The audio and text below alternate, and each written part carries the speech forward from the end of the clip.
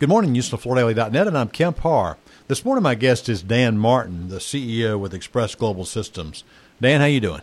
I'm doing well. Great to be here today. Let's talk about who you are first, and then we'll get to Express Global Systems. You're CEO. You've been there about 5 months, and your background is mostly supply chain logistics. You've worked at IFCO and at CHEP, and many of your jobs have been related to transportation, right?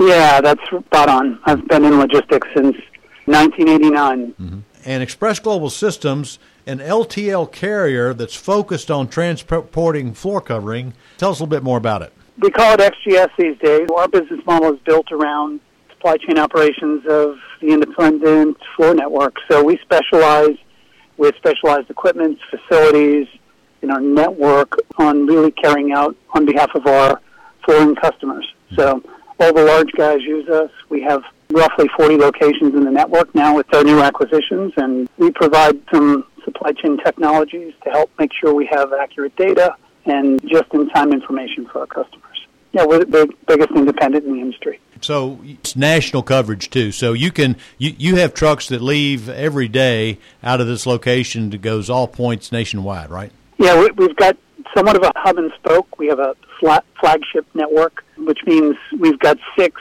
large sub-facilities that all get bumped out of our flagship here right around the Dalton area. Ours is in Tunnel Hill. Yeah. So, yeah, we distribute everything for, the Dalton floor covering market from Tunnel Hill. And you said you service some of the big guys. Not only do you have freight from some of the biggest brands from a supply side, but you also have some contracts and traffic with some of the big retailers as well, right? We do. Our trucks usually leave and drop off at some of the biggest big box carriers, each truck probably 4 or 5 times a day. So we're touching about 4,000 retailers almost every single day. Mm-hmm.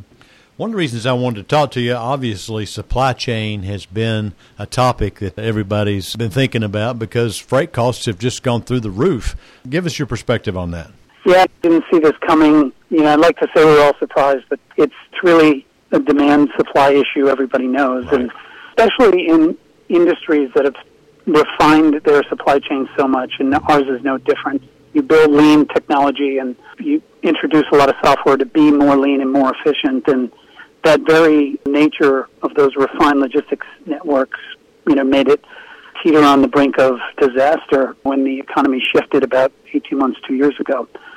So it shouldn't be a huge surprise, but ours was no different. On the recovery end of that, there's a lot of elements that we're all dealing with, both on the fleet side, location side, driver side, as I'm sure you well know. Yeah. When do you think this will stabilize and settle down? And I mean, it's probably going to be still a little inflated, but perhaps not as up and down. All of the customers, we do a pretty rigorous S&OP, sales operations planning with our customers. Mm-hmm. And it's really looks to be almost another year.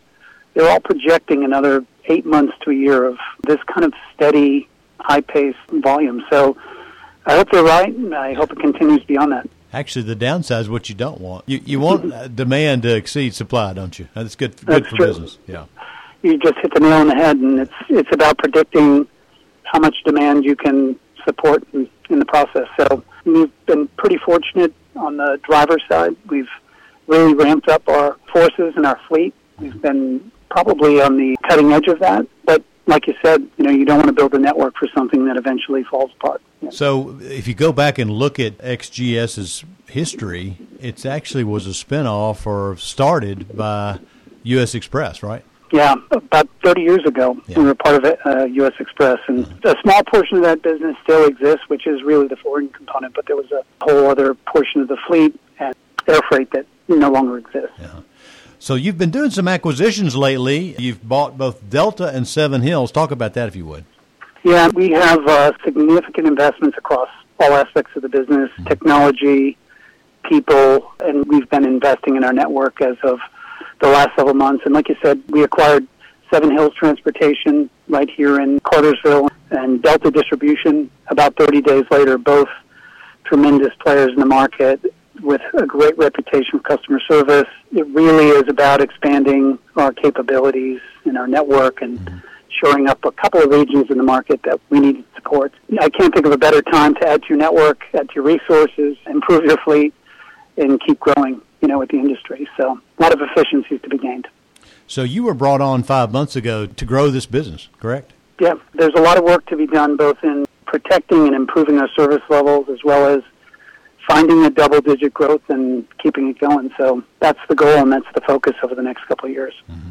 What separates you from your competition, do you think? We're pretty fortunate in that, we're the largest by quite a bit. It affords us the ability to have a nationwide presence. We can operate in about 92% of all the zip codes in the U.S. market, and we distribute pretty efficiently across that network. So I think it's our breadth and our scale in our network. Yeah. But as of late, we've invested about $6 million in technologies that are really going to help us be more efficient and more data-driven, especially with our interacting flows with our customers. So I think it's those two key elements, and it's going to hopefully help us continue to grow. I saw some of your leadership team at an event you had at Surfaces in Las Vegas, and you've added some key personnel, so you've been building up your infrastructure, haven't you? Yeah, I don't know how you can grow your business without great talent. Yeah. And we put in place a great talent development program, which we've never had. But also, bringing in some new and innovative talent that helps balance in this industry. You have to know your history, and you've got to know people who understand the carpet business, but bringing in a little disruptive innovation from time to time is only going to help us. And we've brought in a lot of people with Black Belt, Six Sigma backgrounds really to help us improve. So really excited to have that team on board and more to come. All right, Dan. So thanks for catching up, to telling our listeners a little bit more about XGS. I was again been talking to Dan Martin, the CEO, and you've been listening to Kemp Harr and FloorDaily.net.